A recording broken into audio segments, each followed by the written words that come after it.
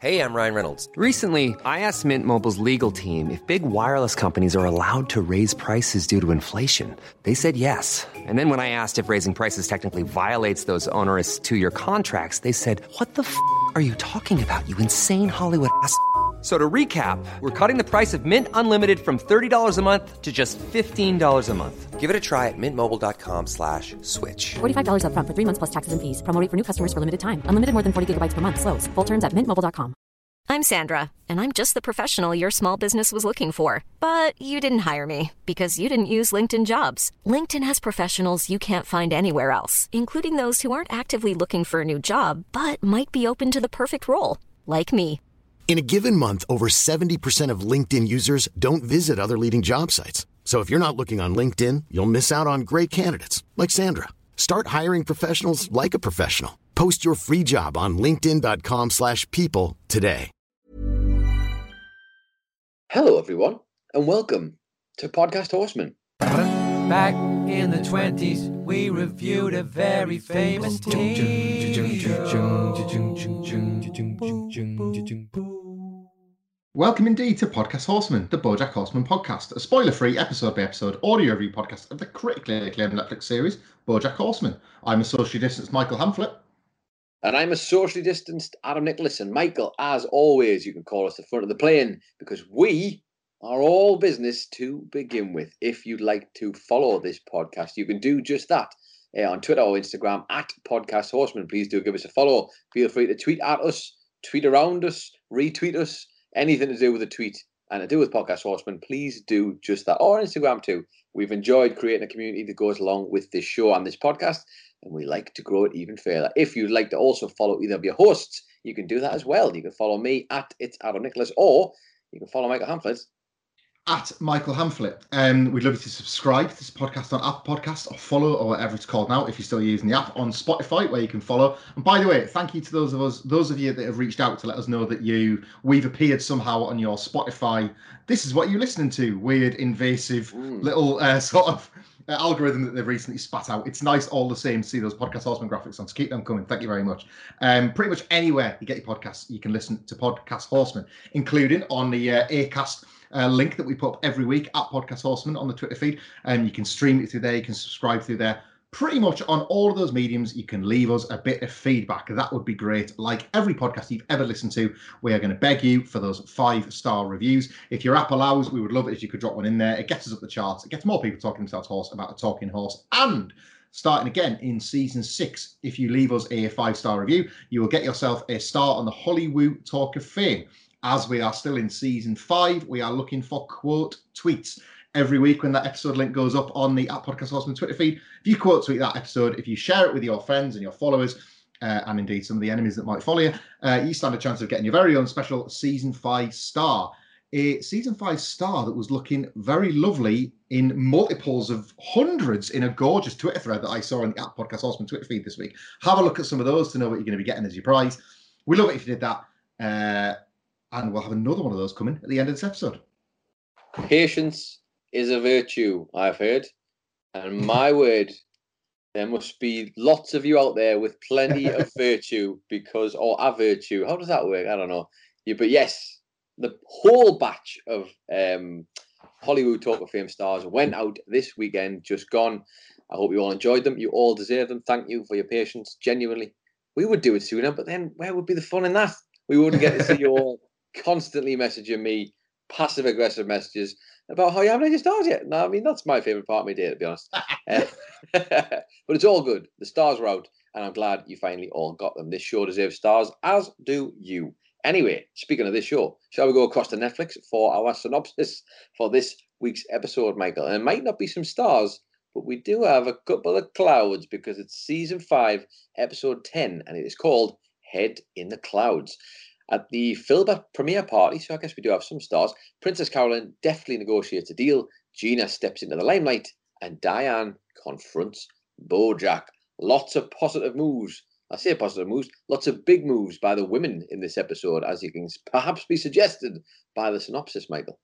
And speaking of big moves by women, we start at a coastal convent where a nun rushes in to speak to the sister, I guess the kind of the chief nun maybe of this convent. We believe there's a sort of a superiority between the one at the desk and the one that's just rushed in looking hurried and haggard and stressed.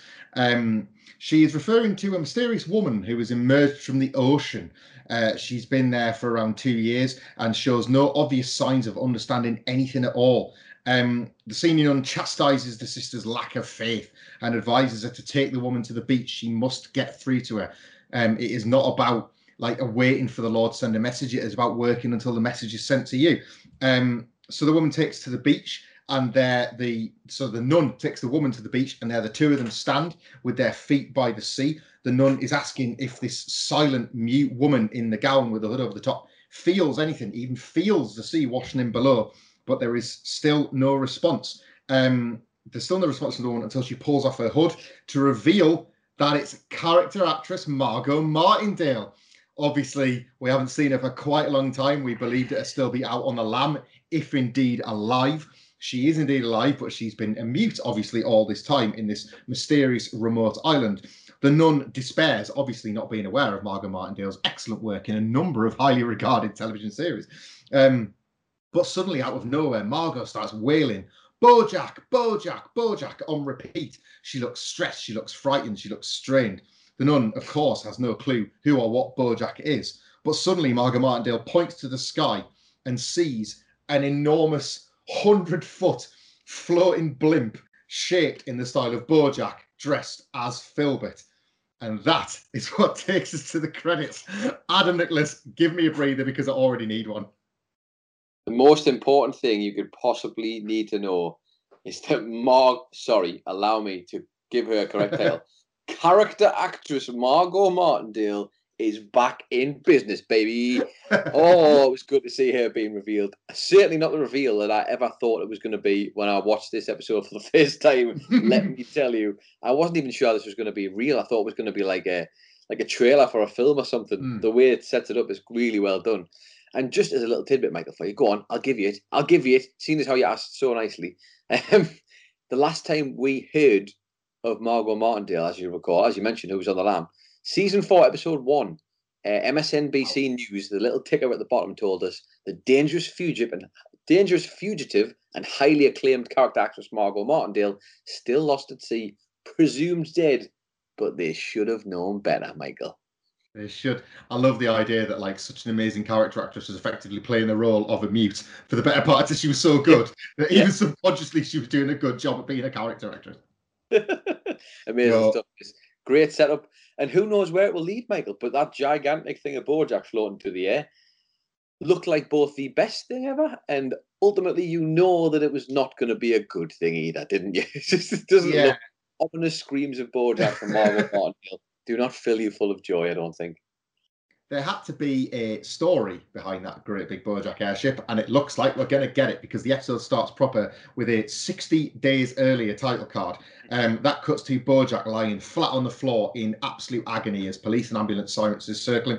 You can see the yellow shell of his crashed Tesla. It's obviously coming off the back of the crash at the end of the last episode when he ran out of his pain pills. And then we get another title card that says 57 days later. And then in a wonderful meta reference to how silly that cold open was, it says in brackets, 3 days before that thing with the nuns. So we're back in that sort of, obviously he's been in hospital all this time following the car crash. He's struggling to get his trousers on. He's all tuxedoed up for some reason. It turns out he's gained weight while recovering in hospital. Because he's been eating milkshakes through his feeding tube. And we learn this through a conversation he's having with Gina. They're at his house, in his bedroom. They're getting ready to go to a Filbert live screening premiere. Still together, obviously, after Bojack inadvertently declared his love to Gina in the last episode while searching for drugs with Hollyhock. They're in the middle of reading a extremely, almost surprisingly positive review of Filbert. Bojack notes there's a number of caveats in there. Like unusually good for Bojack Horseman, that sort of thing. And he's just frustrated with them. Gina comments that, I'd hate to see you when you actually got a bad review. But she's too busy being thrilled to be named in a review for the first time. Not only is she named, her performance is praised. This is uncharted territory for Gina. Typically, as we've learned through season 5, she has become at ease with her mortgage-paying acting work as the often unnamed or unpraised female sidekick to a male lead in crime procedurals, but not this time. The reviewers are focused on as much upon her as they are on Bojack. Bojack is repeatedly saying not to let it get to her head, including when he hands her some earrings, which of course she then notes literally go to her head. But he does say that he's got them as a gift because she visited him every day in the hospital. And he really liked that. Well, why wouldn't you? Gina just seems very nice and into this. As we would find out when they're driving to the premiere, she's asking them how they're going to acknowledge each other as a couple on the red carpet and for the various media that's going to be there. Are we us or are we us? Bojack isn't keen on them publicly outing themselves as a couple just yet. And she reluctantly concurs, but then the awkwardness is broken up by Bojack being saved by the bell. He gets a call from Mr. Peanut Butter. He's with Pickles, and they're also very excited about going to the premiere. They offer Bojack and Gina a lift, which gets a, quote, hard no, but Mr. Peanut Butter and Pickles seem blissfully unaware that Bojack is just doing whatever he can to not speak to them.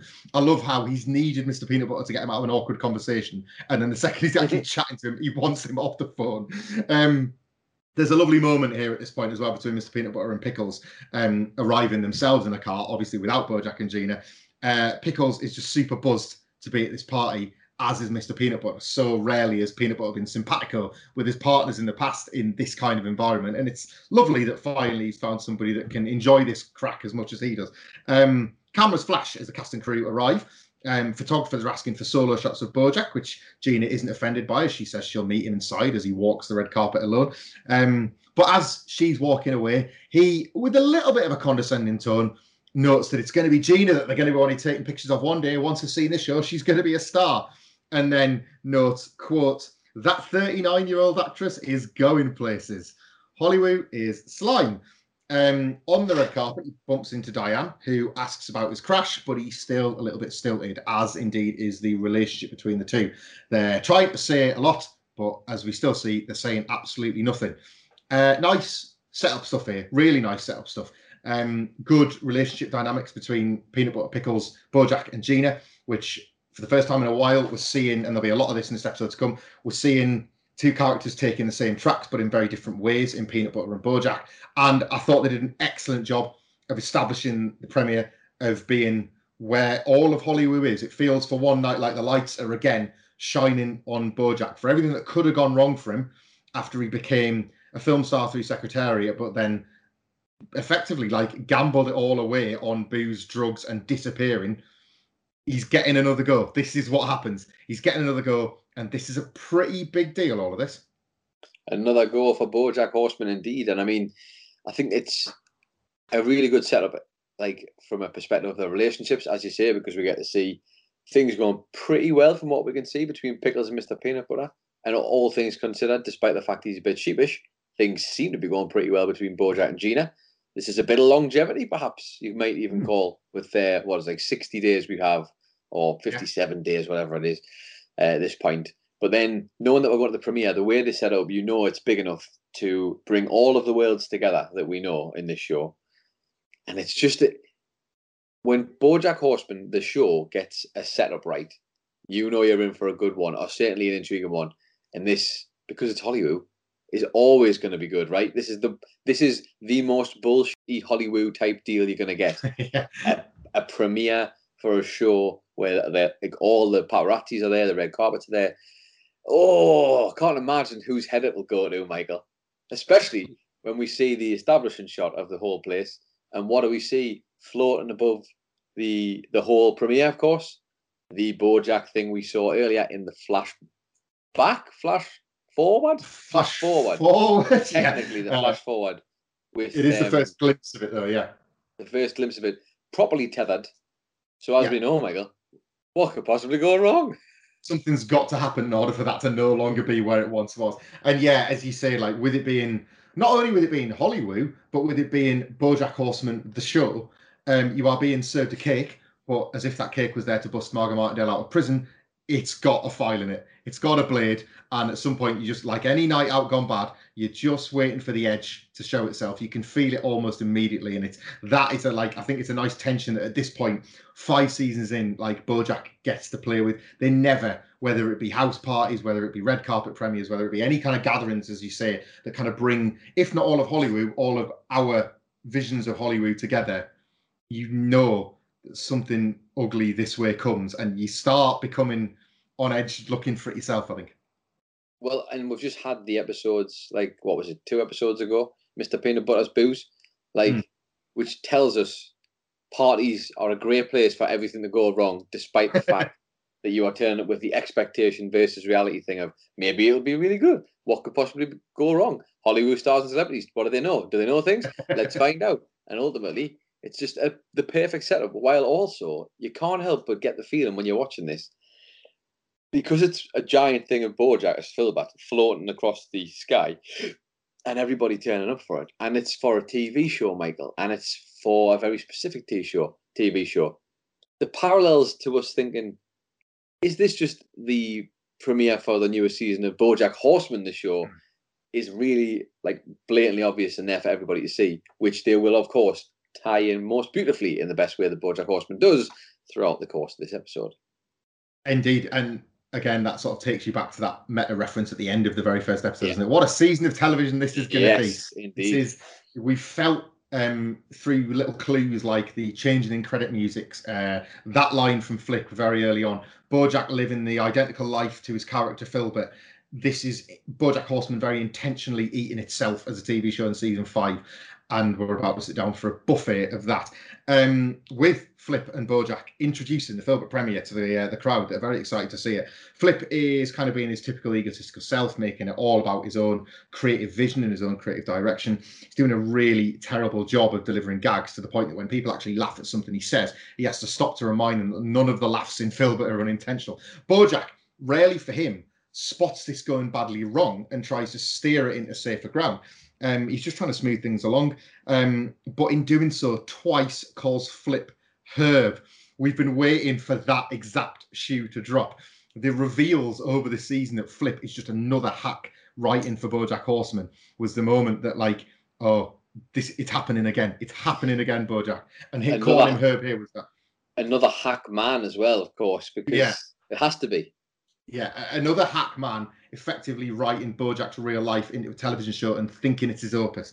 Nonetheless, Bojack sort of does skim past that and puts over the show as this great piece of work that he's very proud of. He calls his character Philp an everyman, because he's done, quote, terrible, unforgivable things, and that, quote, we're all terrible, so we're all okay. Diane, in the crowd at this point, is about to eat a very tiny taco that we've understood are very popular at these events, and the filling drops out of the taco as she just stares in disbelief at what Bojack has just said. A little bit more on that later as to why she reacted that way, but it is utter shock. The show begins, and we get the lovely, again, another gag in the title card of, quote, a tight hour and 18 minutes later, and cuts back to a gushing standing ovation from everybody there, obviously matching the opinions of the reviewers that Gina and Bojack were reading earlier on, other than Diane, who is still pretty much in stunned shock. She stops only to say, quote, barf me a river, which we know now to be the big catchphrase from the show. But we can't get into the critical analysis just yet, because we're going to Mr. Peanut Butter, who is looking for Pickles to get her opinion because she walked out after just 15 minutes. She's at the after party taking selfies in her new sort of self-declared role as an influencer, putting over local businesses, stuff like that. As it turns out, she bailed very early on because she just couldn't get into the show. She couldn't get on board with Mr. Peanut Butter acting as the badass character Fritz, because all she sees is her cute boyfriend. She is kind of inadvertently being quite critical of his acting because she sees through it completely. What wasn't making it ideal was Mr. Peanut Butter asking, quote, did you love it? Do you love it? How do you like that scene? Over and over again, which only made her feel more hassled. Of course, again, as we talk about the two characters always on the same track, exactly the same as Bojack looking for a reaction after a gag. That 3-question rule of Hollywood stars and celebrities. What do they know? Do they know things? Let's find out. This is one of them wonderful things that Bojack Horseman always does. But again, she just couldn't answer the question honestly, so took herself away from the situation. She immediately feels really guilty about this. She noticed that Mr. Peanut Butter likes every one of her Instagram posts, even though he doesn't have to. So she wants to watch this for him. Not just this episode, every episode. So she races home to do that in a very kind of like sweet and affectionate way. Peanut Butter kind of tries to stop her, but then lets her leave to go and have her night while he has his. Meanwhile, Bojack and Gina are toasting the premiere. They're very relaxed. They're very settled on these sofas to one side. And Gina is really excited that she might get her first ever season 2. But when they're interrupted by media this time around, it's for her and not Bojack. So indeed, maybe her excitement at this going particularly well is justified. Bojack, less keen than Gina was to let his other half get the limelight, but he lets it happen he kind of puts his ego to one side to calmly and politely say, yeah, sure. So off she goes to be sort of courted by the media. And in the background of this, Diane is exasperated with Flip. All of these things happening in like different areas of the after party, basically. Diane is exasperated with Flip because her attempts to make Philbert more vulnerable have inadvertently resulted in making him more likable through Flip's scripting and direction. Flip misses the point of her critique entirely and thinks it's just about recognition, because to him that's all any of this is about. But Diane, again, tries to get the point across that she doesn't want it to be, quote, a way to help dumb assholes rationalise their own awful behaviour. Flip notes that it's all about to drop at midnight. All of the show is about to drop on every streaming service when Diane desperately calls for it to be called back. It's far too late for that. So she attempts to leave the party in disgust. Take a little bit of a break there because big things are about to come our way. Yeah, like a nice little kind of interwoven pack of 3 separate scenes here, again, between the interactions of the main characters. I guess we've got the 2 couples in the form of Bojack and Gina and their continued development and Gina's praise from the media. Peanut Butter and Pickles' unique, differing responses to how the premiere has gone down, and Flip and Diane being given the opportunity really for the writers to flesh out Diane's concerns that we saw in that shocked expression before it aired. Yeah, so Bojack and Gina, I guess we're going to start with in terms of like just seeing how much of a nice and genuinely like a nice time it looks like they're kind of having. They've obviously the premiere's been a hit. They're both kind of enjoying a drink together and just having a good time. But then Gina finally starting to get some recognition. We've seen it already in the review, and then we see it again. She's the one who gets picked for the interview. And in fairness, Bojack isn't too much of a douche. I don't know if maybe he's just thinking, give me 5 minutes, because it's quite an intense night. But like, dare I say it, Michael, Gina might actually be quite a good actress. Like, yeah. Who would have ever thought that a woman could actually succeed in Hollywood, Michael? I mean, we're heading into uncharted territory here. I think we're 5 seasons where we've done this show. A woman's been allowed to just be the best, which is what they're all tending to do these days in Hollywood. Nevertheless, nice to see. Also, speaking of women being the best, yes, all right, Pickles not watching the show to go out and message a friend a lol or something on Instagram wasn't exactly the best excuse for not seeing it. But her actively being like, I will literally go home and do this for you. There's a little gem of niceness in there, isn't there? Really like, it's lovely. Really sweet. Which also suggests a real nice comfort between the two, because, it's not like she wants to let him have his nice night and she wants to also go and be able to do something nice for him so that they can be on the same page, rather than you feel like if it was Peanut Butter and Diane, this might have ended in a huge argument because they weren't on the same page, rather than them trying to find the happy medium. So already we're seeing like some nice rhythm between these two. And then, interestingly, again, I've kind of already mentioned that meta detail that's going to be happening in this episode quite a lot. This whole Flip and Diane interaction is just amazing, because this is what we've all been. I guess we kind of mentioned it a lot. We call Bojack when we watch and review this show, we call him a stupid piece of horse quite often, because it's important that you remind people that he is a stupid piece of horse, because he does some terrible things. Yes, you can enjoy Bojack and you can find him funny and you can find him likable and you can relate to certain parts of him, and you can find yourself rooting for him even though he is the worst. But at the end of it, there is a hugely important thing here, isn't there, about that's outside of Bojack the character, watching Bojack the show, you still need to remember they're trying to show you a bad character. Like, you want to idolize this man, you are to understand the perils of the man. And the way that Diane is explaining this through Philbert is just it's exceptional, man. Like, it really is you're gonna get a few instances of this throughout the episode, but just it's so well done. But of course, the man in Hollywood, Flip McVicker, is only thinking about how this affects him. Is she after the thing he already has? That's what his brain is thinking. She's worried about the wide concerns of what the audience might think. Flip is too busy thinking, is she coming to try and take my credit from the show that I definitely wrote, even though she wrote it? Do you know what I mean? Like, it shows you how like self-centered and narcissistic all the blokes are, whereas Diane is immediately like, this is bad on a societal scale if we let this go out. You know what I mean? Yeah, it's you know, like I didn't even. This was one of those scenes because there were so many in this episode where, because the gender dynamics were more like in the subtext rather than what they were particularly speaking about. Like, it wasn't a main takeaway, but now you say that, completely right. It's just yet another, obviously, example of the deeply and fatally flawed power dynamics between genders in Hollywood, and Flip's position of power here, because Diane can only walk away. She can't assume any control of it to try and change the narrative. Flip's telling her that the episodes are dropping at midnight anyway, so that time is long gone for Diane. So all that's left for her to do is to walk away from something. And even that's too late because her name's attached to all of it. And she'll be given credit that she doesn't even want for like being a consultant or whatever, the role that ultimately helped like craft and what she believed was fine-tune this show. Yeah, like a word on this now in case I don't do it justice in the next scene. But BoJack Horseman isn't a show that skewers other forms of television or film or media or indeed Hollywood. It doesn't skewer it out of cruelty. It skewers it because it is there to be skewered.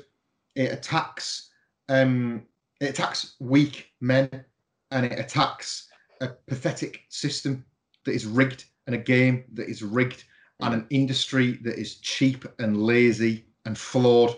It doesn't just target shows by name and say that's crap, or it doesn't, with a couple of exceptions, pick on actors and say they're rubbish.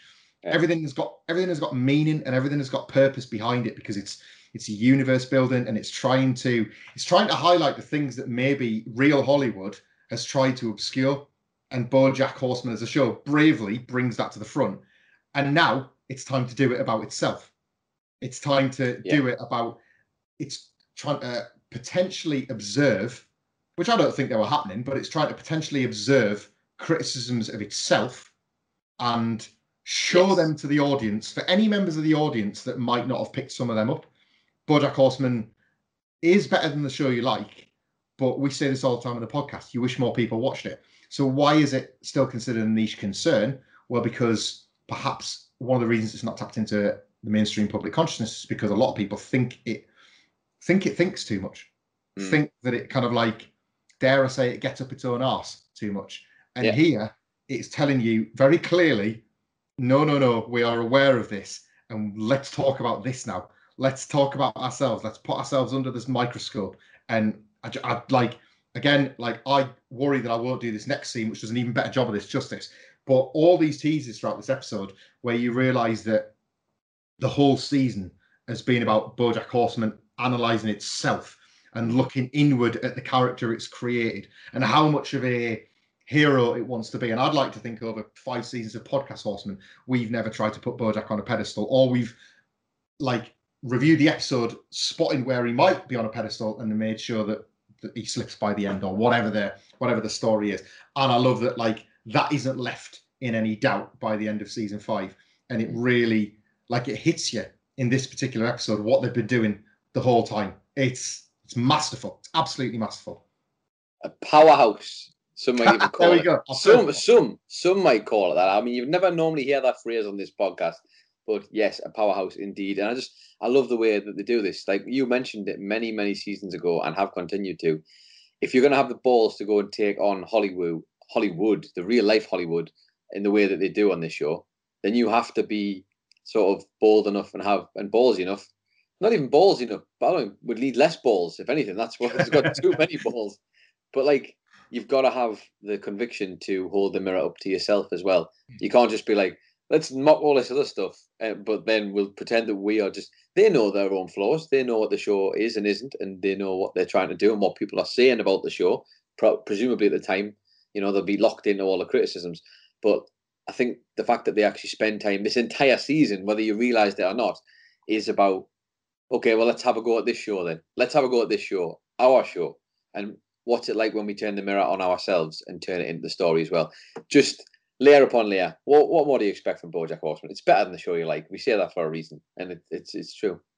Well, and one of the reasons is this next scene. Diane, of course, going to leave, getting away from this conversation from Flip and indeed from the party, bumps into Bojack, who is just sort of sat by himself having a smoke, and asks him to clarify his speech from earlier in the night.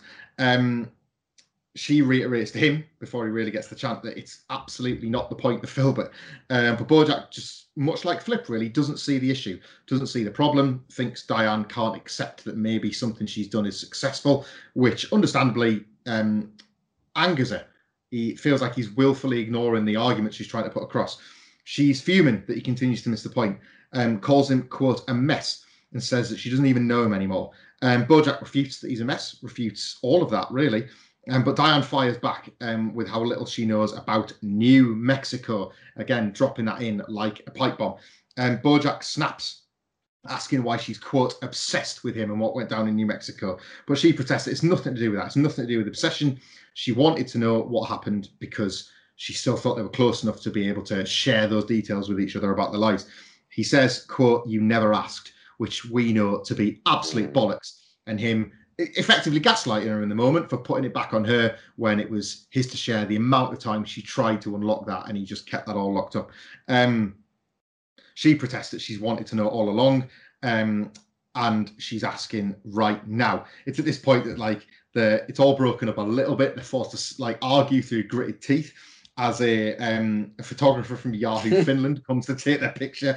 Very obscure Finnish entertainment website. So they're having to have this row through smiles. The photographer finally leaves, and Diane says, finally, out and out, she wants the truth. As Bojack's friend, as the author of his book, and now as a writer on his soon-to-be hit show. She's worried about what that'll do for her reputation if this is serious stuff, which Bojack again hurls back in her face as selfishness, about it being about Diane protecting her brand. It's not about, in his mind, it's not about Diane wanting to be a friend and wanting to find out what exactly happened to him. It's all about her. She only wants to know about New Mexico for what it might look like if she's associated with him. So in realizing that, he then decides to try and tell her out of spite. Bojack cutting his giant horse nose off to cut his giant horse face. Even in trying to tell her about the story, he's just reducing it immediately, noting that it's no worse than some of the other awful things he's done. And then in going through and recapping some of the awful things he's done, he swears that he can barely remember any of those things, so the women probably won't either. Says, quote, I'm the one who has to live with all this shit. Notes that he's the one that has to feel the guilt of all of the actions, all the consequences of his actions. And when Diane sarcastically asks if he wants to be considered the victim, he says, yes, Nicholas, he does.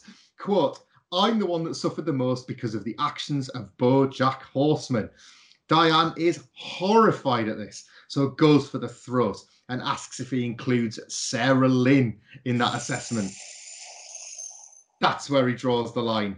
He refuses to rise that anymore. He won't have Sarah Lynn's death brought into this conversation, just as we've seen he won't have brought into any conversation.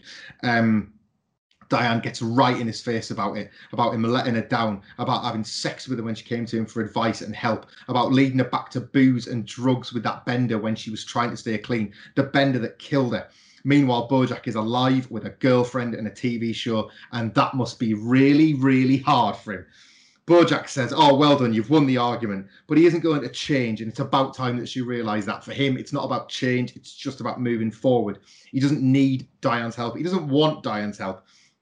And after the book sold all the copies, she taught him, not himself, she taught him that he can be this epic screw-up and still be okay. Again, throw that back in Diane's face when we know what she's been fighting for this episode feels crueler than normal. Diane says she doesn't even believe that he's okay. She doesn't believe that that's true, nor does she believe that he even wants any of that to be true, that he's just saying it to try and not deal with the events of all of these things that have happened in his life. She wants to believe that he can be better, if only because the way he sees it is not a relationship that she can be a part of. If Bojack can't understand that all of this is bad, then she can no longer be around Bojack, and she doesn't want that.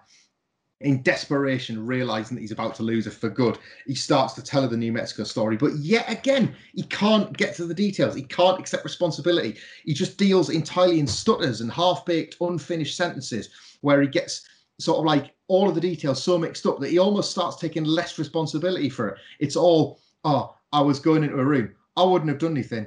And anyway, Charlotte interrupted and nothing happened yet. And what a big 3-letter word that is. Like somebody tried to say yes in a chat and saying yet instead. The yet is what hangs, and she goes to leave. She has had more than enough of that bullshit. When she goes to leave, he grabs her arm saying, please stay. He begs her, and she replies, as he's forcibly gripping her arm at this point, quote, please let go of me. And then, quote, you're hurting me and I would like you to let go now. He does, and she races away in tears. He's up a height and he necks some pills and a drink. But bizarrely, rather than what we've seen in the past, that seems to calm him down for a second, right as he was starting to lose his breath and like look like he was going to go back into panic attack Bojack. It actually does settle him. But when he walks away, the animation style leaves a trail of scattered Bojacks behind him. Where's he going? What's he doing? What do we know? We don't know yet.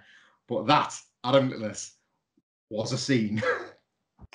Oh, Jimmy.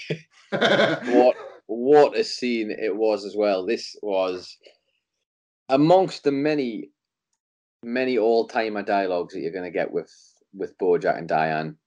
This one,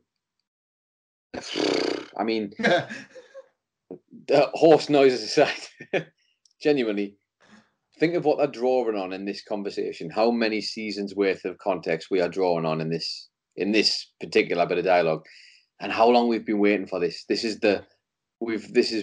They've made us wait for it. We've got close to it on many occasions. We thought maybe in this. Let's just to remind you as well. We had its internal sub, so it's season 5, episode 7, which is like four episodes, or 3 episodes ago earlier, technically, or 2 episodes earlier, 3 episodes. So they've kind of made you wait. You know, they've put these other episodes in between, despite the fact we now know what's the big bombshell was dropped in there through Diane's use of the facts into the dialogue of Philbat, if you will. And yeah, I mean, it's explosive, heartbreaking. Watching the way the soundtrack is so subtle but so perfect of just building the painful tension. The way they cut it up with those 2 little joke gags of people walking past, and like the flow of Hollywood. The guy from Yahoo Finland, by the way, hilariously to me that as they're trying to do this argument through gritted teeth, and then a couple of guests I think later on walk past as they're in the middle of a huge, like they're in each other's face, akin to when Princess Carolyn and Bojack were in that restaurant in each other's face. It's the tension's so high, and yet we just get everything we've waited for and see this fallout of unfathomable proportions. And Bojack almost like, do you know what I drew comparisons with? Yeah, and a slight spoiler, I guess, not huge, but if you've ever watched The Sopranos, the dynamic between Melfi and Tony, obviously, for seasons and seasons, we see interactions between Tony and Dr. Melfi, and you think maybe he's getting better. Do you know? Maybe it's like, is it having a positive effect? Much like Diane, is she having that positive effect? Is she making the change? This moment for me is as big as when Melfi realizes that she might have been like enabling Tony this whole time and actually equipping him with more skills and knowledge and phraseology to help define his bad behavior. Like, all of a sudden, Bojack's essentially saying, you wrote a book about me and you taught me that no matter what I do, that's okay, because like the rest of the world saw how bad of a person I am and they're related, and that means that that's okay. He became more successful. And he became more successful. Once they knew it all, things got better. Like the stuff he assumed would make him more miserable and would make people hate him more as a person, and actually ended up opening the arms of the world up to Bojack Horseman, and he became famous again. And every time something like this has happened, he's gone further up in the stratosphere, which is just so backwards. And yet here we are on his high horse, you might even say. But crazily enough, him saying those words out loud, you don't believe them, but he's saying them as a deflector. But imagine being Diane in that moment, all that time and effort she's putting into this guy as a friend, trying to bring him on as a person and improve him and help him to get better. And he just is using it all as excuses or using it all as armor to deflect from ever actually taking responsibility for anything. There's a heartbreaking reminder that Diane is not like the others when it comes to the people that Bojack has hurt in his life. in the order of events, I thought in this scene, Bojack typically hurts people to the point where they realise they can no longer be part of his life. Diane acknowledges that if this is how it is, she can't be part of his life, and then he hurts her. In this case, it's physically by grabbing the arm. Yeah. Like, very, very typical of Diane to be in front of everybody else that has come into contact with Bojack, and yet in this case it's physical. Obviously, typically it's emotional. Like, she still suffers the same fate, even when she was in front of it. Well, I can't be part of this anymore. Like, you're hurting me is the last thing she says to him. So that just has reversed what happened with Sarah Lynn. What we've seen very awkwardly occur with Hollyhock a couple of times. It's just the people that get close to him, typically females as well, Princess Carolyn, another, they get hurt first before they're able to finally try and make some sort of break. Diane thought she'd done it and couldn't. And Bojack, in seeing that he's hurting her, then tries to stop himself doing it, which ironically shows growth.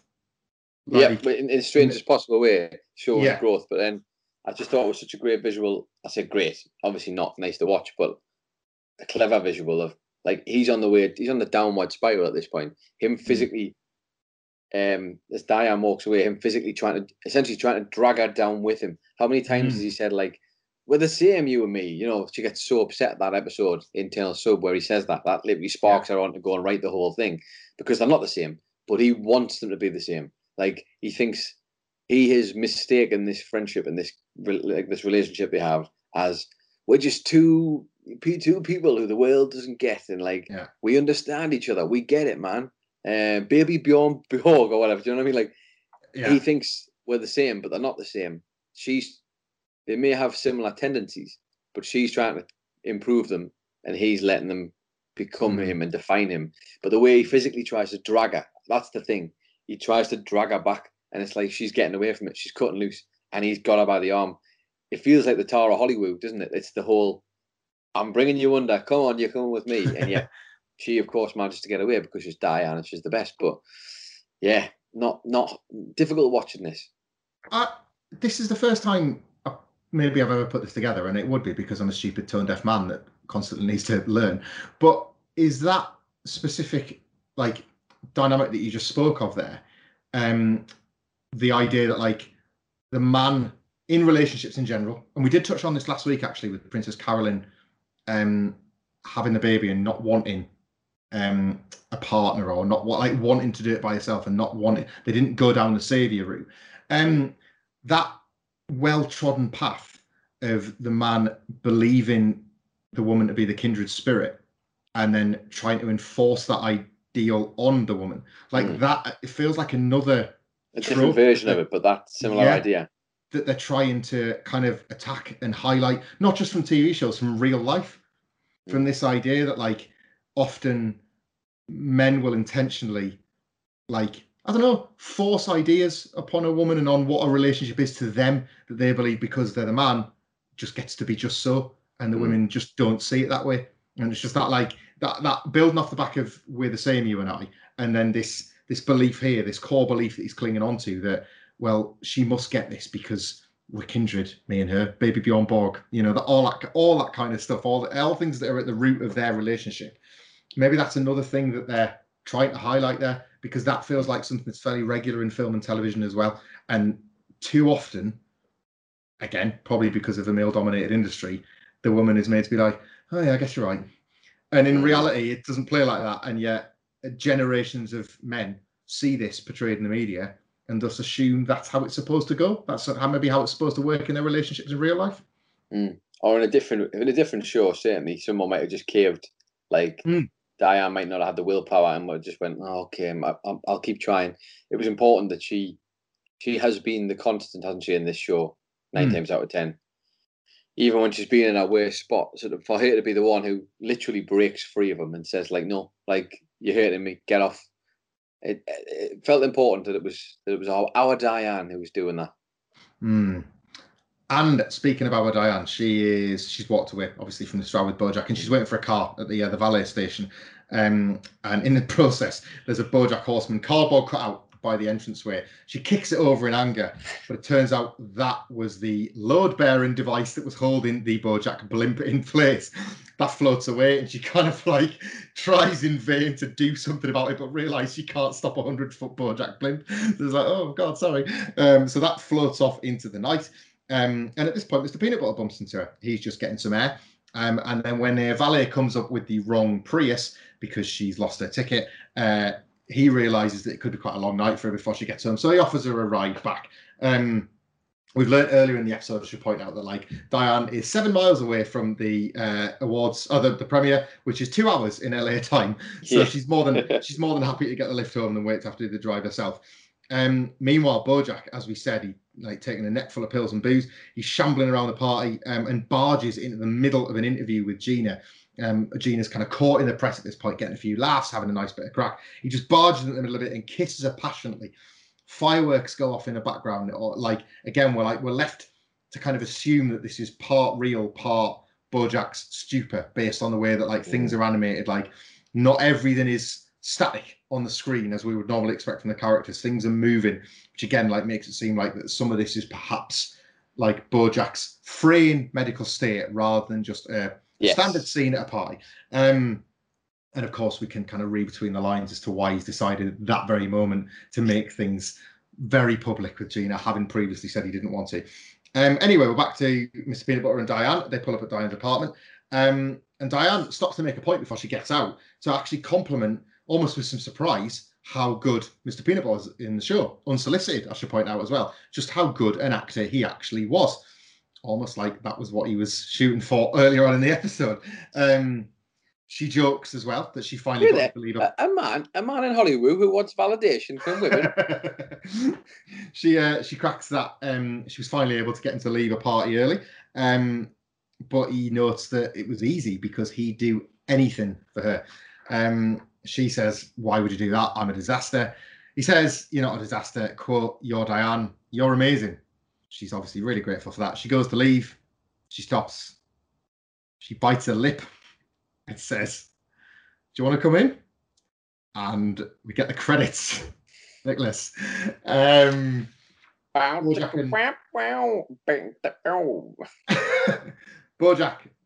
and Mr. Peanut Butter, a horse, a dog.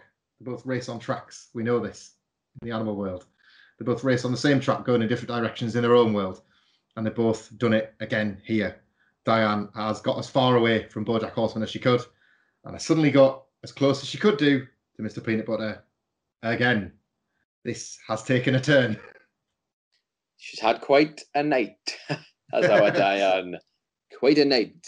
That's so good with this show because here we have everything's going pretty well in Mr. Peanut Butter's life. Mm-hmm. Diane's had a bit of a crappy night. But she gives him, of all the times for her to finally decide, you're quite a good actor, you actually, aren't you? Like, you're a good actor. Gives him a nice bit of a compliment. And then they have this an earnestly nice moment in the car, don't they? Mm. And you can see exactly how the emotions are there. And what a little way to end the episode as well. Do you want to come in?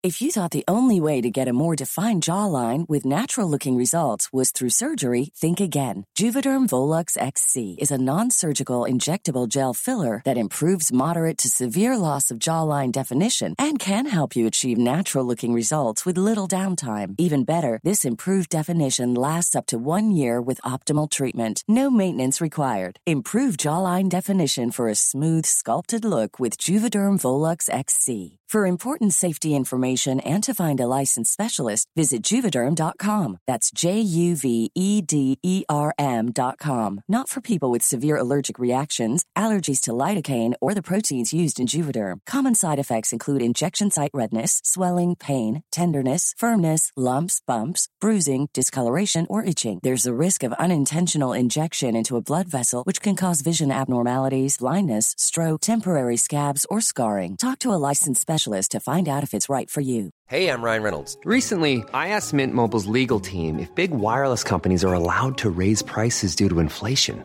They said yes. And then when I asked if raising prices technically violates those onerous 2-year contracts, they said, "What the f*** are you talking about, you insane Hollywood ass f- So to recap, we're cutting the price of Mint Unlimited from $30 a month to just $15 a month. Give it a try at mintmobile.com/switch. $45 up front for 3 months plus taxes and fees. Promo rate for new customers for limited time. Unlimited more than 40 gigabytes per month. Slows full terms at mintmobile.com. Wow. Nice. Yeah.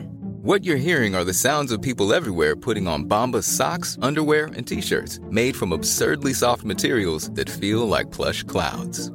Yeah, that plush. And the best part? For every item you purchase, Bombas donates another to someone facing homelessness. Bombas. Big comfort for everyone. Go to bombas.com/ACAST and use code ACAST for 20% off your first purchase. That's bombas.com/ACAST. Code ACAST. Well, you'll have to find out next week, won't you? Who that's the way it is. Hey. It's so, yeah. The moment is obviously kind of a worst case scenario based on what we've seen about Peanut Butter's relationship with Pickles. But in the context of the episode, it's really earned. It's really earned based on the half an hour the characters have just had. I appreciate we've gone very long on the Bojack plot and there's still the B and the C plots to get to. One in particular, I feel like we're going to have to spend some significant time on. So, like, I've rambled. A quick note on get the timestamp ready. What a fucking dick move by Bojack to kiss Gina like that. Oh, God, yeah. I wasn't trying to paste over it, of course. Man, the horseman has just had a real bad interaction with Diana, all of his own doing. He's hopped up on his pain pills. And what does he do? As if it's not bad enough that the giant, egotistical, crazy-sized horse is floating above the Premier already, right? But he needs that hit of endorphins, doesn't he? Mm-hmm. He's had a bad time. He's chasing a high. What does he need? He storms in that one moment where Gina's... And she's working the crowd amazingly well as well. She's got everybody eating out the palm of her hand. And in he comes. She even calls him hot stuff. He trots in and she's like, oh, hey, hot stuff. And there you go. Bojack Horseman stealing the goddamn limelight once again. And it looks lovely. You know, if you were just seeing the images without any context, looks like a really nice time. Looks like maybe even a Hollywood ending, Michael. And yet. And yet. Now, we've got a B plot and a C plot, but the B plot isn't really a B plot. It's a D plot. So we're going to come to that afterwards. And let's do our PC plot first. Hey, how long have you been working shop on that, eh? Well, you see, I'm almost 2 parts of a gag construction partnership. You see, that's like, you see what I've done there? You could suggest that, yeah. I feel sorry for your wife who's had to listen to you do this before you came on. That's good. It's all right. We haven't spoken in 20 years, much like the people that Princess Carolyn has to deal with in this episode. We start with a reading a review of Filbert and pep talking Diane ahead of the premiere. Maybe the pep talk wasn't quite good enough this time, but she's interrupted by some old-timey guy. There's kind of a 20s vibe to him. He's called Abel Ziegler, who was some sort of revelation for her. He's got an ice lolly that he's just about to finish off, and he shows us some details on it. There's a little gag written on the stick, which causes her to give it a deep and dreaded, oh, fish. The reveal of this is that Flip has nicked a line from the lollipop stick. It's an old gag, one of the stupid throwaway lines between Fritz and Filbert in the episode, but stolen nonetheless. And Abel is aware of it. He wants Princess Carolyn to fix it. He wants some sort of reparations or something like that for the fact that it's been featured in the show. She manages to smooth things over by offering him to come along to the premiere, which he's more than happy with because he's going to get some free food. And it appears as if everything's been sorted. But when he signs some release papers for the gag, he leaves an empty ampersand there, which is a space for his writing partner, Ziggy Abler. They wrote this guy together, but they haven't spoken in over 30 years. So it's going to be tough for Princess Carolyn to get his signature, or so we would think.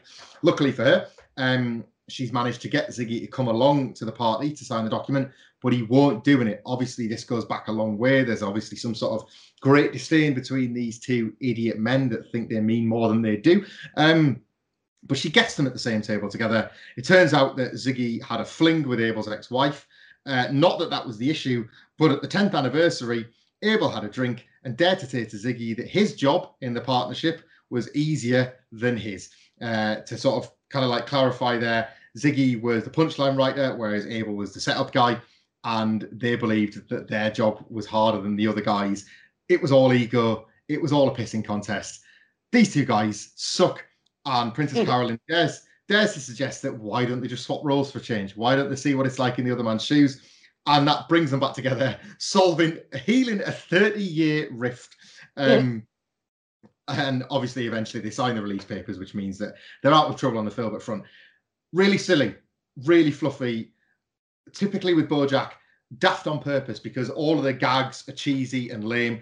Every move these characters make is soundtracked by something out of a props box, like like that kind of thing, like a slinky walking down the stairs, like the pop of a balloon, like all this sort of like daft fairground stuff. These are vaudeville-like almost comics. And I thought what they were trying to do here through the medium of a very, very silly gag was just show you that, yes, Princess Carolyn absolutely can fix squabbling children. She's still ready to be a mother. That's the point here. Just because a baby was literally taken out of her hands, don't think this isn't what she can do, and do it by her goddamn self and do it quickly, because these are a couple of pissy babies and she fixes it quickly. And of course, the pissy male babies, Michael, which always helps, doesn't it? Of course. Two men who haven't spoken to each other for 30 years because of their egos. That sounds about right, doesn't it? Princess Carolyn, again, as you mentioned, perhaps not a great producer, but certainly a fantastic and unstoppable manager, as she proves once again in this episode. Of course, Michael, I do have to ask you one very important question. What did the clam say to the crab at the undersea ball? I can't remember. Shall we dance, is what he said. Of course, that was the line that set this whole thing off into motion. We get that lovely scene in Filbert where I think it's Fritz who's delivering the line, and obviously that's where the whole copyright problem comes along.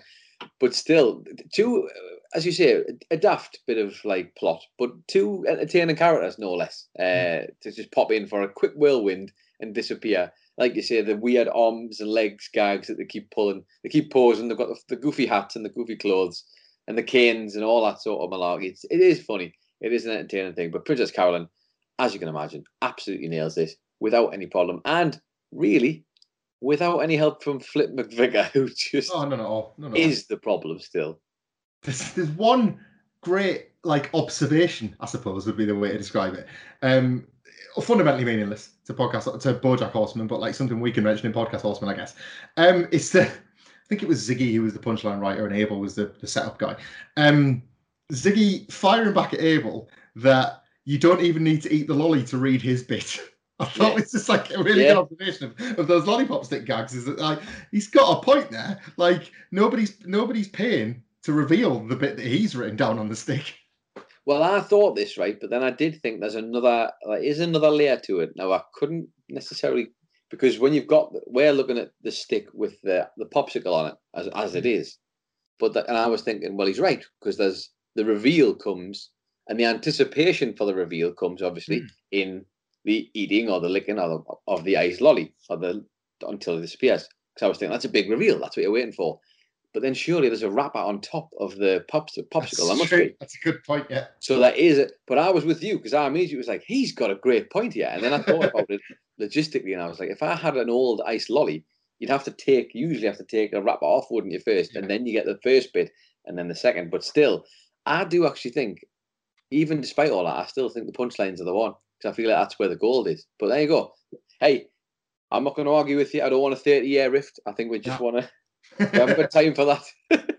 I mean, you'll be dead in 30 years, let's be honest. You'll be 150 now. You'll be 180 by then. I'm not come back for that. You see, this is why I couldn't be the punchline guy. It's all in the setup, Michael. This is why we'll never have that 30-year rift. This episode started with a convent. So let's go to the big man upstairs that they pray to every day. Let's go to Todd. I'm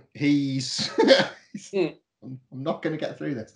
He's shoving Henry Fondle into a skip after what he calls a very inappropriate few months. Henry Fondle, of course, as we talked about last week, is preloaded with a bunch of what Todd believed to be sexual lines for use when Henry Fondle was in use, I guess. So he's preloaded this with a bunch of things he said for, Henry Fondle's primary act, which is, of course, this sex robot for Emily. that ultimately goes unused, and we're left to assume that he's been nothing but difficult to deal with in the months since. But as he's getting pushed inside the skip, the line that comes out of Henry Fondle is, quote, "I want to be inside of you," which of course Todd takes to mean emotionally, even though he recorded the goddamn line. So Henry Fondle then says, quote, "Let's get down to business," which Todd interprets him as wanting to go into whattimeisit.rightnow.com. He wants to be office-based.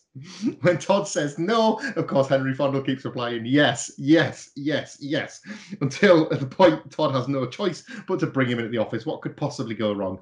Well, we're about to find out.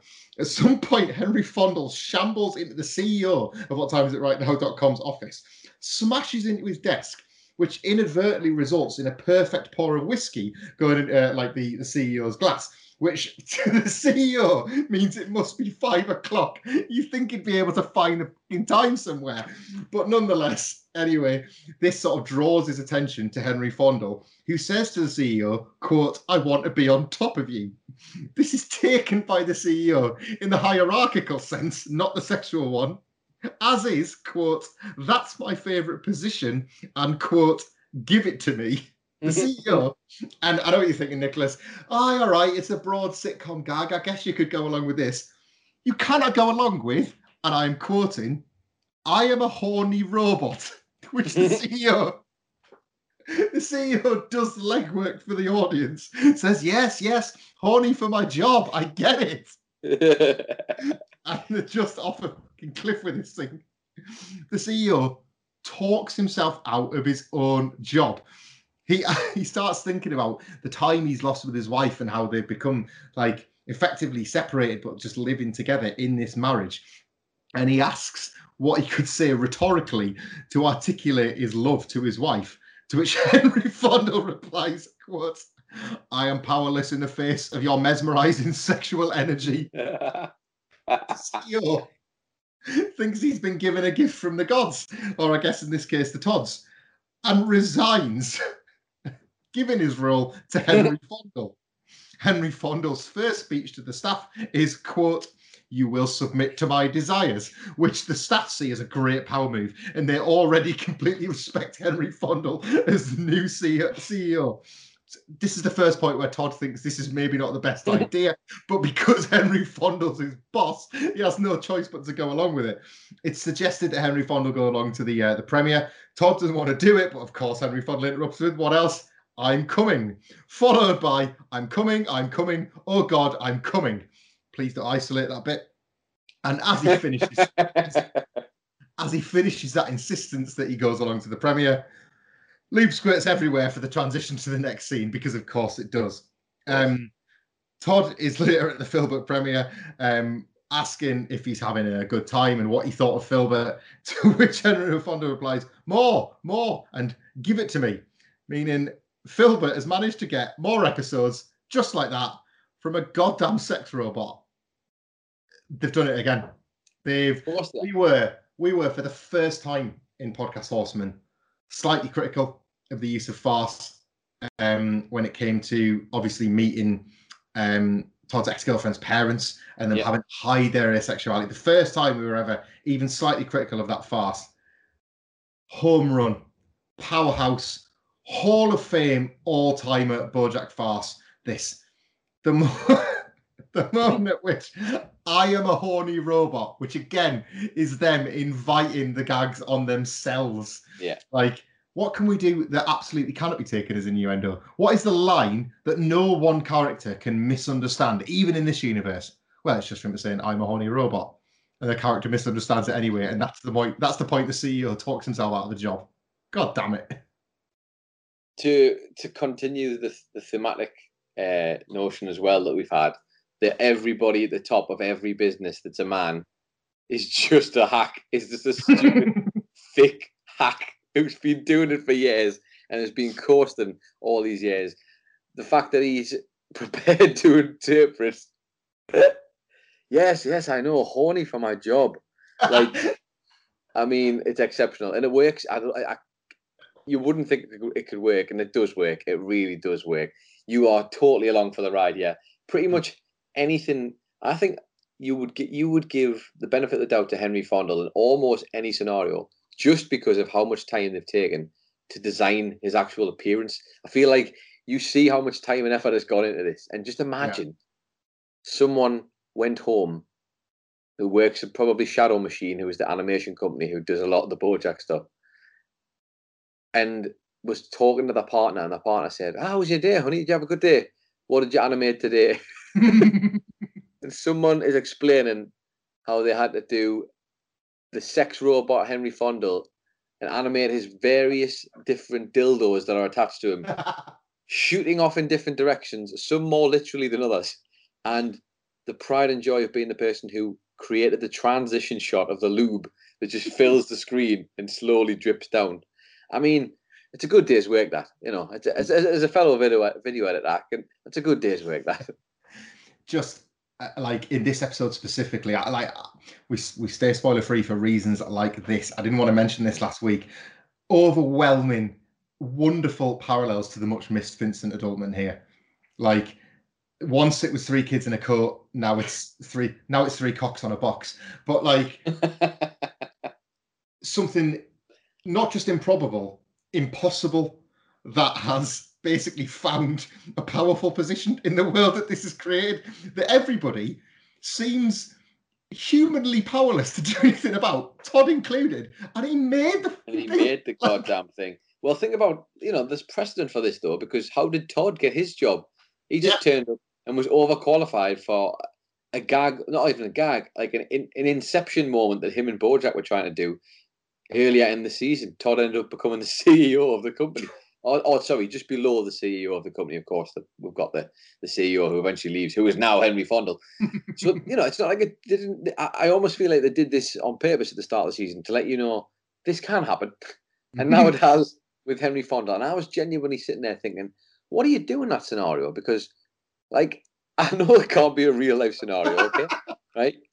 But what do you do when the boss above you hires someone who is so clearly not capable for the job, and you can't say no because you aren't high enough to stop them? Like, there's nothing you can do.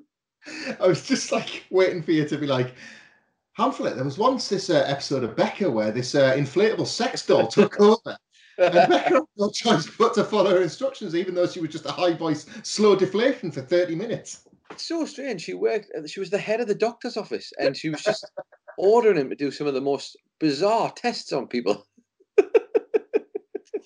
No, fortunately not.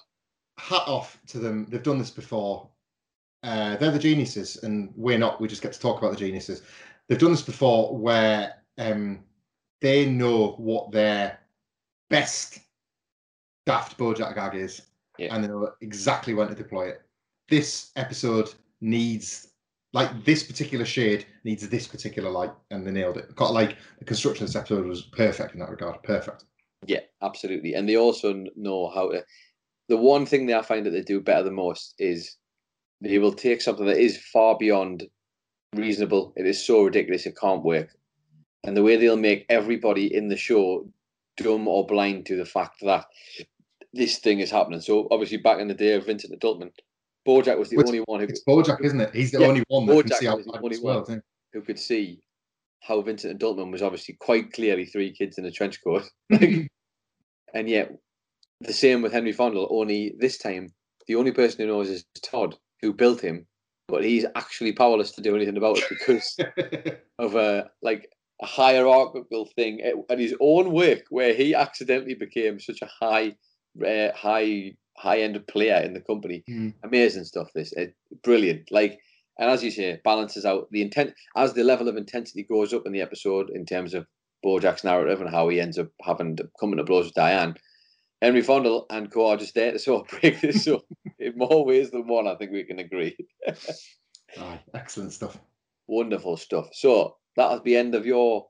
That is us. I know we went long there. It was a big. Look, as we've always said in this show, episode 10's are the big ones. Save your breathers for episode 11. Oh dear God. What have we done? But yes, that was a biggie. Thank you everybody listening for your patience. That was a.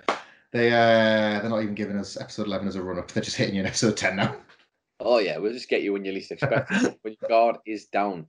But now that we've done all of the classic Bojacks and the Hollywood stars and celebrities, what do they know? Do they know things? I think it's probably time for some horsing around, don't you think? Yes, please, very much so.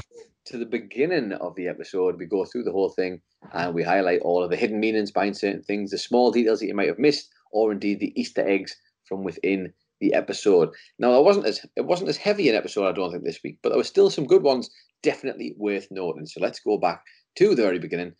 First of all, just a quick observation on my part. As you remember, we start off on the Covenant Island, don't we? Where the nuns are. But before we even get there, we start the episode, and it looks very similar to perhaps an episode of The Simpsons, Michael. We start up in the clouds for an episode that is obviously called Head in the Clouds. Yeah. The very first shot of the episode is blue sky, white clouds, and text in the middle of the screen, which felt very, very Simpsons-esque. It says Netflix Presents or something in the middle instead, but in black text. But yeah, it immediately made me think of The Simpsons, and I don't think that's by accident. Just as a little wink and a nod, maybe, because someone probably thinks, yeah, we probably can do that.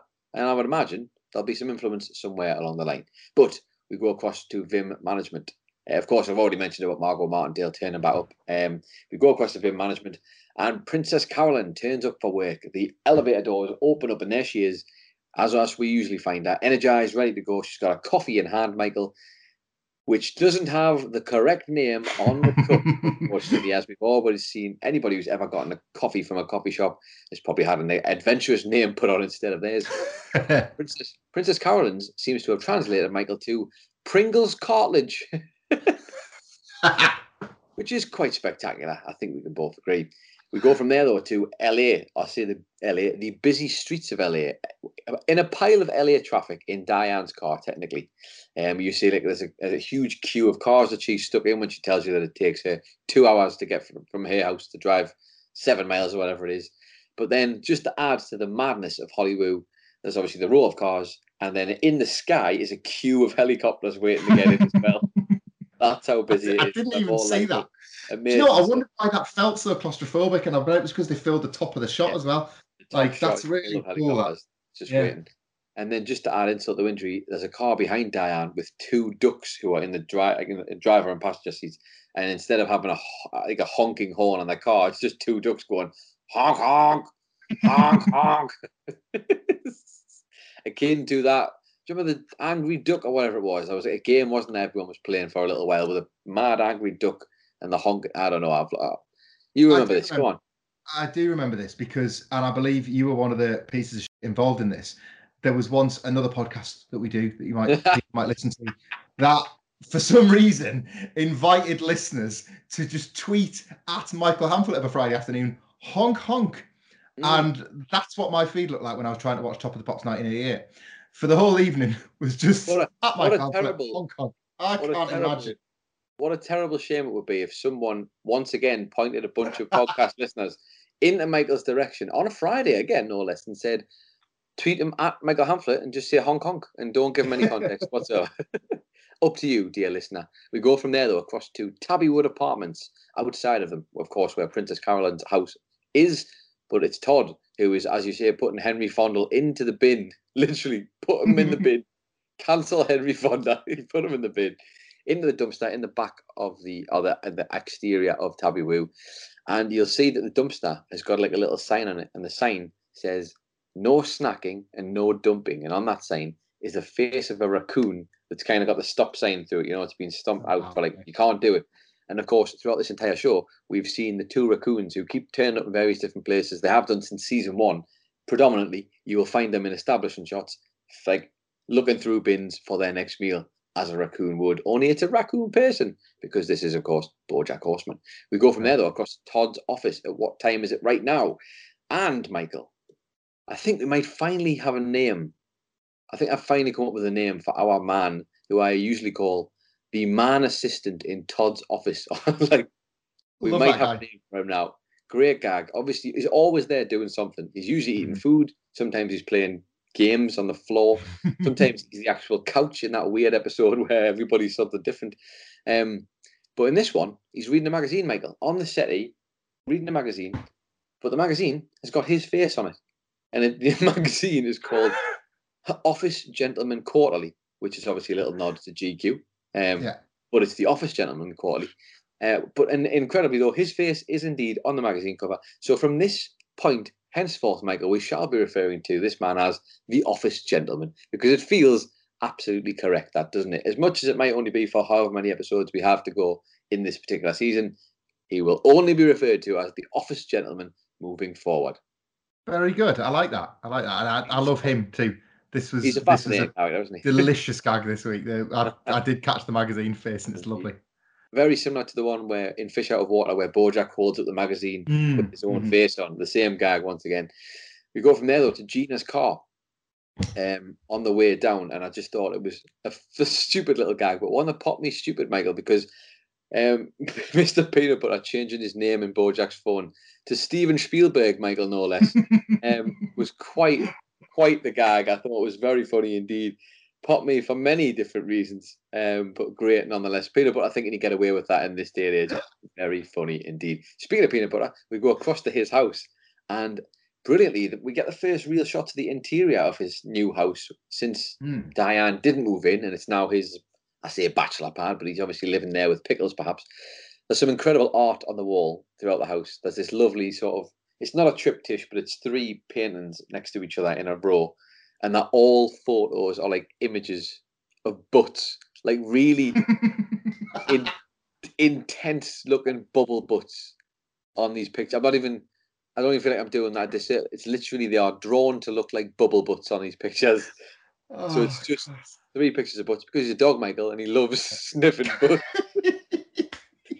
But then on top of that, there's also to the left, a little bit further, a large canvas, which is again a dog person sniffing a bouquet of flowers to the right of the picture. But then the far left corner is being distracted by this lovely scent of flowers, because of course there's a butt there, Michael, a real French bubble butt that is obviously giving off the scent that he wants to really sniff. Amazing. Just what a stupid gag this is. But well worth it if you ever decide to pop into this episode again and have a look on the wall at some of that art. I can't tell you, man. The way the butts are drawn, man, it's so funny. Anyway, we go from there across the premiere of Filbert. And how appropriate is this, Michael? As we get there, we get the cardboard cutout of Mr. Peanut Butter as Fritz, of course, and it reads, "Bath me a river, fart bag." Which feels quite perfect. Of course, the one line that Flick McVicker actually did contribute to the show and has become somewhat of a staple, it seems. Staple, not stable. We go across to what time is it right now? Once again, and just a cute gag here, we get like an establishing shot of the outside of the place, and as the clock strikes 5 o'clock, you see a cuckoo. The doors open at the top of the building, of the what time is it right now building, and a cuckoo pops out and goes, "Cuckoo," and then pops back inside, and that's the end of it. Hard to tell if it's a person or if it's a mechanical thing, but I think it might be a person from afar, but it's quite funny nonetheless. Inside, though, of course, we go into the Chief Executive Officer's office, because we never do actually learn the CEO's name in this episode. They are just purely the CEO of What Time Is It Right Now.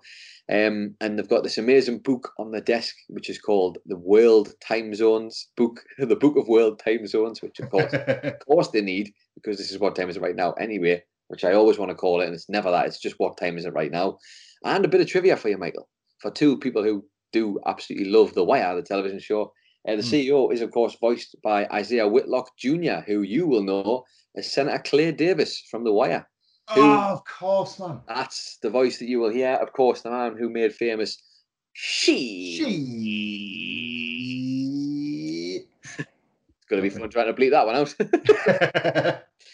Anyway, that's your trivia. We go back across to the premiere of Filbert, where we will stay for the rest of this episode. As you mentioned, once we're there, we kind of get ingratiated in all these different areas at the premiere. As you mentioned earlier, Bojack coming out with that killer line, "We've all done terrible things that we deeply regret. I've done so many unforgivable things," and I think that's what this show says. And if that isn't about BoJack Horseman, the show, as well as BoJack Horseman, the character, I don't know what is, as well as we're all terrible, so therefore we're all okay. Yeah, sounds about right. Cool. Anyway, as you mentioned, there's that lovely gag where we watch the premiere. It's like, what does it say? A tight 1 hour, 18 minutes or whatever it says, and we get to the next bit. And as the show is, we've seen the big screen, the credits are going down on the show. And for anybody who's paying attention, there's a bunch of names on there that might sound familiar to you. I will read out the names as they are written and then give you the counterparts of their real life cast and crew members from BoJack Horseman. That's the gag here, is that they are all tied to people who help make the show in various different capacities. I've called them the crew of BoJack Horseman. So Sarah Barkey, as she is named on the list, is actually Sarah Harkey. We get Stephen Clam, who is actually Stephen Chan. We get Bear Levinson, who's actually Barry Levinson. We get His Nance, Chris Nance. That's one of the dafter ones on this list. Jose Martinez, who is actually Jose Martinez. Nice. This is the one I'm definitely going to put you. We've got Chris Prowl Uzek instead of Chris Paluzek. We get Brian Swan instead of Brian Swanson. Amazing. So steep. As a man who is currently watching Parks and Rec for the first time, anytime I see Swanson, I get pure pangs of joy. Shout out to you, Ron Swanson. Kelly Swine instead of Kelly Wine. We get Heron Long instead of Aaron Long. We get Anna Walker Ferret instead of Anna Walker Farrell. We get Tweet Merriman instead of Peter Merriman. We get Amy Winfrog instead of Amy Winfrey. Spawn Gilroy instead of Sean Gilroy. And finally, Pike Hollingsworth instead of Mike Hollingsworth. So shout out to all those creators who helped make a TV show, Michael. Remember this because it's going to come up in just a second. We go to another gag brilliantly as BoJack is talking to Gina. You'll see a moth person, a man who walks by with his drink. And as he walks past the two of them, he sees a heater and he just can't help himself, Michael. He drops his drink, the glass smashes on the floor, his wings come out, and he starts floating towards the heater because he's just obsessed with the light of it. We don't get to see him after this, but what we will see as BoJack and Gina are talking in a close-up shot, we just hear this little sound of poof, like combustion. Oh, no. Obviously gone into the flame and is, I assume, dead at this point. You don't get to see it, but it's an amazing off-screen gag. But then from there, we go across to Flip and Diane, as you mentioned, who are in the middle of that conversation. And Flip says to Diane, the whole point of television is it's a collaborative medium where one person gets all the credit. Now, how many times have we said on this show, Raphael Bob Waxberg, RBW, RBW? But of course, brilliantly, he does this gag, having just put out a list of all the creators on his show who he's trying to give a nod to from the credits of Philbert, because Raphael Bob Waxberg and BoJack Horseman are better than the show creators and the show that you like. Indeed, couldn't agree more. Indeed, they are. We get a few gags throughout the episode between Ziggy and Abel, who are two interesting characters, as we mentioned. But the one that really got me, which had a bit of context to it, was what did the terminally ill man say to Dr. Kevorkian? And of course, they both get their hats up and say, "Give me that sweet release." And for anybody who isn't familiar, of course, with Dr. Kevorkian's work, Murad Jacob Jack Kevorkian was an American pathologist and euthanasia proponent, claiming to have assisted at least 130 patients in doing so, famously referred to as Dr. Death, Michael. Because, I mean, what else are you going to call him at this rate? Let's be honest. Yeah. His reputation Mick Foley once said he was Dr. Kevorkian's favourite wrestler in a promo. Of course he did. And for good reason, I'm sure. Brilliantly as well, as we mentioned, an all-timer between BoJack and Diane when they have this final confrontation we've been waiting for quite some time. But as we get the establishing shot, as BoJack's having a cigarette outside just before Diane comes out to see him, you will notice in the background, it's like a bunch of empty tables, but in the far background, there is another, I think it's a cardboard cutout of Mr. Peanut Butter as Fritz once again. But the cardboard cutout, instead of saying "barf me a river fart bag," as the last one did, this one says, "Don't tell her a thing," is what it says on the cardboard. Great. Incredible stuff. This just before he gets confronted by Diane properly and she really starts to needle him about New Mexico. The question I will leave with the viewers, of course, is, was that in BoJack's head or was it actually one of the cardboard cutouts? We'll never know, but it's a lovely detail nonetheless. Of course, just a little sort of deep dive into the dialogue a little bit here. You mentioned quite a lot of it, but Diane, of course, brilliantly I don't want you or anyone else justifying their shitty behaviour because of this show, or the show rather. She says it could relate to Philbert, most definitely relates to BoJack Horseman, and again, that's back to something I find myself referencing more and more these days, of Todd being one of the first people to say to BoJack, like, you can't just do shitty things because shitty things happen to you. That's not how it works. And another brilliant reference to this. The meta tone throughout this whole episode, really, really good. Not quite as good though, Michael, as the huge, huge laugh that the Yahoo Finland guy got from me when he interrupts him on the picture. And he comes across with his, like, that knitted jumper, and like he looks like he comes from Finland. The way they've animated him is excellent. He just sort of says, "Yoo-hoo, Yahoo Finland," like, and gets the picture. Amazing interrupt gag. But of course, as we mentioned many times, just an all-timer bit of dialogue between BoJack and Diane, and just how BoJack can deliver the line, "I am the one who suffered the most because of the actions of BoJack Horseman." I think there's a few viewers who might disagree with him. Who've been sat at home after an episode 11 thinking, "I'm not so sure, horse boy. I'm not so sure, you piece of shit." I thought there was another amazing gag here. Flip McVicker, who's on a parting note, says, "And my mother said," because of course they find out the show is going to get renewed for another season, courtesy of Henry Fondle. He says, "And my mother said I'd never last as long as hung. Well, who's hung now, Mum?" Oh, God. Amazing stuff, this. But for anybody who doesn't know and wasn't familiar, like I wasn't, truth be told, at the start of this, Hung was, or I guess technically is, an American comedy drama television series that ran on HBO from June 28th, 2009 till December the 4th, 2011. It had 3 seasons, and each season was 10 episodes long, much like Philbert. Now, they've got to season 2, Michael. Hasn't quite made it to season 3 as long as Hung, but maybe there's a chance. Who knows? And I just have to make note as well.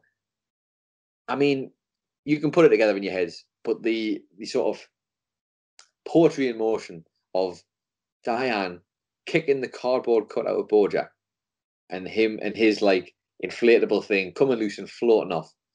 There's something in there, isn't there, about no matter what Diane does with or to BoJack, he somehow still ends up rising to the top. Like, yeah.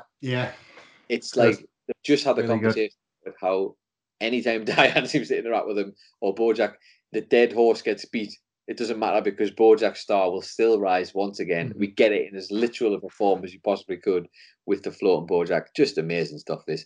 Really, really good. But those are all of your bits for Horsing Around this week. It wasn't a long one, as I told you. Okay. It was a quick whistle stop. Very good indeed, nonetheless.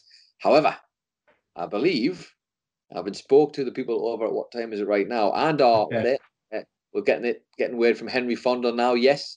Okay. Yes. More. I'm coming. Right then. Looks like we do have time for one last thing, and then I swear to God, we'll shut up about this podcast forever. Would you like to go first or second, Mr. Hampton? I'll go first, because mine kind of came to me as we were going through the episode, and I was like itching to bring it up in this particular bit of the show, and I thought, no, I'll save that actually. Well, then let me just quote our sponsor once more. Give it to me. You made me realise something, which is how long we'd been made to wait for the blow-up between Diane and BoJack. All the times that BoJack was obviously just deaf to the idea that she did want to know what was going on. She had asked, but he'd just been, completely like oblivious to the fact that she was trying to get through to him. This, yet again, an episode that is almost entirely metatextual. This is Diane and BoJack's will they, won't they? But in the spirit of Diane and BoJack, they're not Ross and Rachel. And they're never going to be Sam and Diane. They're going to be BoJack and Diane. We get that one brilliant tease just to remind you that such a thing once existed earlier in this season. And it's like, we never, I'm single, you're single. And that's all they give you to remind you that that was a thing that you thought, not a thing that was ever a part of this universe, really. It was what you thought. You were supplanting all your sitcom, comedy drama, rom-com expectations onto these two characters. You're getting it now. But the will they, won't they is not will they, won't they kiss. It's will they, won't they finally talk about what happened in New Mexico. Yeah. And they do. And we get it here. So we do get the payoff, if you will, that's been teased from that one little reference to what is their relationship in that episode where they're sat together drinking wine. But it's never going to be the kiss. It's always going to be this. It's going to be them talking about what brings them together and what rips them apart. It's not about a frigging kiss in front of a studio audience or like finally going out on that first date. It's completely different because BoJack Horseman is better than all those shows, and it's better than the shows that you like. That's what it made me realise. You were sitting there desperate in your sitcom trained head thinking about a passionate interaction between these two. Well, you get it. It's not the kind of passion you were thinking of at all. Fascinating though, just to sort of, I guess we'll add to that a little bit from what you're saying, because you've just made me realise it. Like, we don't get that, do we? We get the will they, won't they, and it's a passionate argument. But we do end up from there. What do we get? We go from there to BoJack necking the pills, drinking some drink, and he rushes off. You don't get a kiss between Diane and BoJack, but you do get a kiss between BoJack and Gina, and ultimately trying to steal the spotlight and go, hey, look, isn't it all great? Isn't everything great? Here's your happy ending after 30 minutes. Like, even though it most definitely is not. Now, my one last thing is a little bit longer tenured than just this episode. Of course, we are introduced to Abel Ziegler and Ziggy Abler, which there's an enabler gag in there somewhere, and I haven't quite managed to pull it out myself. I'll leave that to your thoughts. But obviously, while they are entertaining guys, they come with the sort of context that their whole relationship is based around these popsicles. Where the joke's on the outside, you eat the popsicle, and on the inside is the punchline for the gag.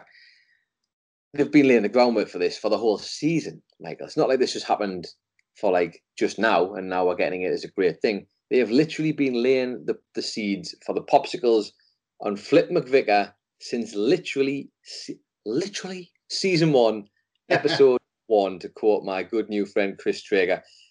In the very first episode of this season, when BoJack is confronting Flip McVicker about the light bulb scene, he's in his robe and he's saying he doesn't know if it works. As you will see, Flip is sitting on the floor eating one of those blue popsicles because he just doesn't know what he's doing. That's the whole thing is. And as you will find in different episodes, usually the more stressed out he is about not having any material, you'll see him with a popsicle in his mouth as he's trying to get to the end and find himself punchline. Yes. Because this is BoJack Horseman, and they know that the bar is high, and they've been doing that the whole time. I don't know if anybody had clocked it. If you'd ever noticed that he was actually eating those popsicles, or if it had just gone past and over the top of your head like a floating BoJack balloon thing. Who knows? There you go. They have been planting the seeds. Brilliant. Many episodes in this season you will find it, but the very first one, of course, being as early as season 5, episode 1. I love this show. I really love this show. It's all in the devil. Some people might say, Michael Hamflett, is indeed in the details. And with that having been said, the only thing left to do is to plug the shit out of our podcast, because why the hell not?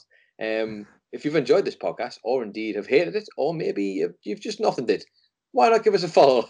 Give us a follow on Twitter or Instagram at Podcast Horseman, and feel free to send us a tweet, send us a private message in the DMs if you want to talk longer and a bit more privately about the show. As I say, as we always say, we can't ever reply to them all because we do get quite a few, but it is always great to hear from people, and someone always comes out with stuff that we haven't quite clocked or we haven't quite spotted, and we love having another perspective, because yes, we try our best, but there is too much in this show for both of us to grab. So please do send us all your favourite stuff, or just interact with us and enjoy talking in a community full of people who like talking themselves hoarse about that talking horse. On top of that, if you'd like to follow either of your hosts, you can do exactly that on Twitter or Instagram. You can follow me at It's Adam Nicholas, or you can follow Michael Hamflett at Michael Hamflett. You can get this podcast on Apple Podcasts, where we'd love you to follow, or subscribe on Spotify, where you can follow, on Overcast, where you can download simpler than most podcast apps I've ever found, on Amazon Music, where you can pay over the odds for delivery when you thought you were getting an item for cheap, but at least you can find Podcast Horseman there. Pretty much anywhere you can find your podcasts, you can find Podcast Horseman, including on our Twitter account, where every Friday the episode will go up as an Acast link. You can stream it through there, or you can subscribe to Acast. However you want to listen to podcasts, however you like doing it, you can find Podcast Horseman there. And we would love you to leave us 5-star reviews. If any of those apps I've just listed, or the ones that you use, have 5-star rating sort of apps or options, we'd love you to leave that 5-star review. Gets us up the charts, gets more people seeing BoJack Horseman, gets more people talking themselves hoarse about a talking horse. And for season 5, we're delivering our Hollywood stars on the Hollywood Talk of Fame for quote tweets. That tweet that goes up every Friday. Stick a quote tweet out there to your friends, to your followers, to your enemies that follow you. talking about the podcast. Say whatever you like, really. We don't even mind if you're abusive, which is what Connor Rowe kind of did passively aggressively. Thank you, Connor Rowe, at Rowe_Connor. You almost always leave us a quote tweet, and we're really grateful for that. You have noted yourself that when you quote tweeted episode 9, you forgot your quote tweet. A bit like how It's Adam Nicholas forgets to do the stars. It felt the most appropriate this week as we were able to start with a sky full of stars after Nicholas did all that fine graft last week on getting you up to date. Connor, I would like to say that after that little bit of cheekiness, you'll get yours as soon as possible. I think we both know, brother, that's not going to be the case. Don't come at the king unless you're prepared to admit. Thank you very much for your start. It will be winging its way to you. I'm not going to promise when that's going to be. Well, for good reason. In fairness, I have been very, many people have sent the tweet. The old, like, well, let's put it bluntly, where the fuck's me star, Nicholas? There's been a few of them. And I've replied to every single one of them in almost the same way, of a gif of Chidi Anagonia and Eleanor from The Good Place, where she basically says, it's a fair hit. No, it's a fair hit. That's fair. Because I can't argue about it. What I will say is, though, everybody got their stars. And if, I'm not going to promise you anything, ever. But maybe, just maybe, now that I'm up to date with them, we might just do them once a week. We might do. I can't promise you. Who knows? We'll see how I feel on Saturday. We'll see how I feel on Saturday. But, I hope everybody who had been waiting for those enjoyed them, because you deserve them. We do appreciate your input. And now you've been proven positive once again that if you actually do leave a 5-star review or do a quote tweet, you will actually get a star. Except for you, Connor, who's getting nothing. So I'm joking, of course. You will definitely get your star. Like everybody else, it'll just be in 2025.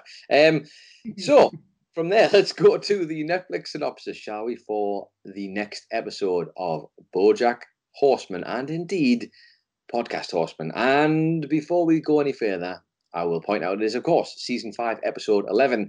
And as we do before all Episode 11s, just have to say, remember, Episode 11 with Podcast Horseman and with BoJack Horseman always means it's going to be a time, ladies and gentlemen. And therefore, we usually suggest watch Episode 11 and 12 back-to-back when it comes to BoJack Horseman in any season, because to say that might end up ending on a note that might not be the highest of notes seems to be the pattern when it comes to episode 11s. However, season 5, episode 11 of BoJack Horseman, The Showstopper is the name of this episode, and the synopsis is as follows. Philbat is a hit, and filming begins on season 2. But as BoJack spirals deeper into addiction, he loses his grip on reality. Brother, that sounds like a time indeed. So yes, you have been warned. It's another episode 11 of BoJack Horseman. Make sure you watch those goddamn episode 12s. But I will say this though. One of my favourite shots in the whole show is in this episode. Like, composition-wise, the look. Sometimes this show will produce pure art. This episode has got one of my favourites in. Anyway, I guess if you want to find out what happens on that episode, you'll have to come back next week to find out exactly that. And it's a doozy, nevertheless, even though it is an episode 11. Anyway, with that said, I've been Adam Nicholas. I've been Michael Hamflett. And this has been Podcast Horseman.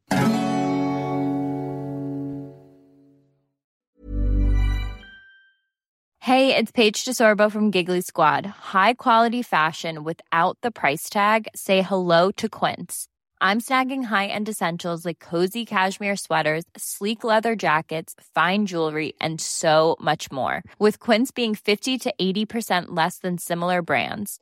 And they partner with factories that prioritize safe, ethical, and responsible manufacturing. I love that. Luxury quality within reach. Go to quince.com/style to get free shipping and 365-day returns on your next order. Quince.com/style. Planning for your next trip? Elevate your travel style with Quince. Quince has all the jet-setting essentials you'll want for your next getaway, like European linen, premium luggage options, buttery soft Italian leather bags, and so much more. And is all priced at 50 to 80% less than similar brands. Plus, Quince only works with factories that use safe and ethical manufacturing practices. Pack your bags with high-quality essentials you'll be wearing for vacations to come with Quince. Go to quince.com/pack for free shipping and 365-day returns. When you need mealtime inspiration, it's worth shopping Kroger, where you'll find over 30,000 mouth-watering choices that excite your inner foodie. And no matter what tasty choice you make, you'll enjoy our everyday low prices, plus extra ways to save, like digital coupons worth over $600 each week. You can also save up to $1 off per gallon at the pump with fuel points. More savings and more inspiring flavors make shopping Kroger worth it every time. Kroger, fresh for everyone. Fuel restrictions apply.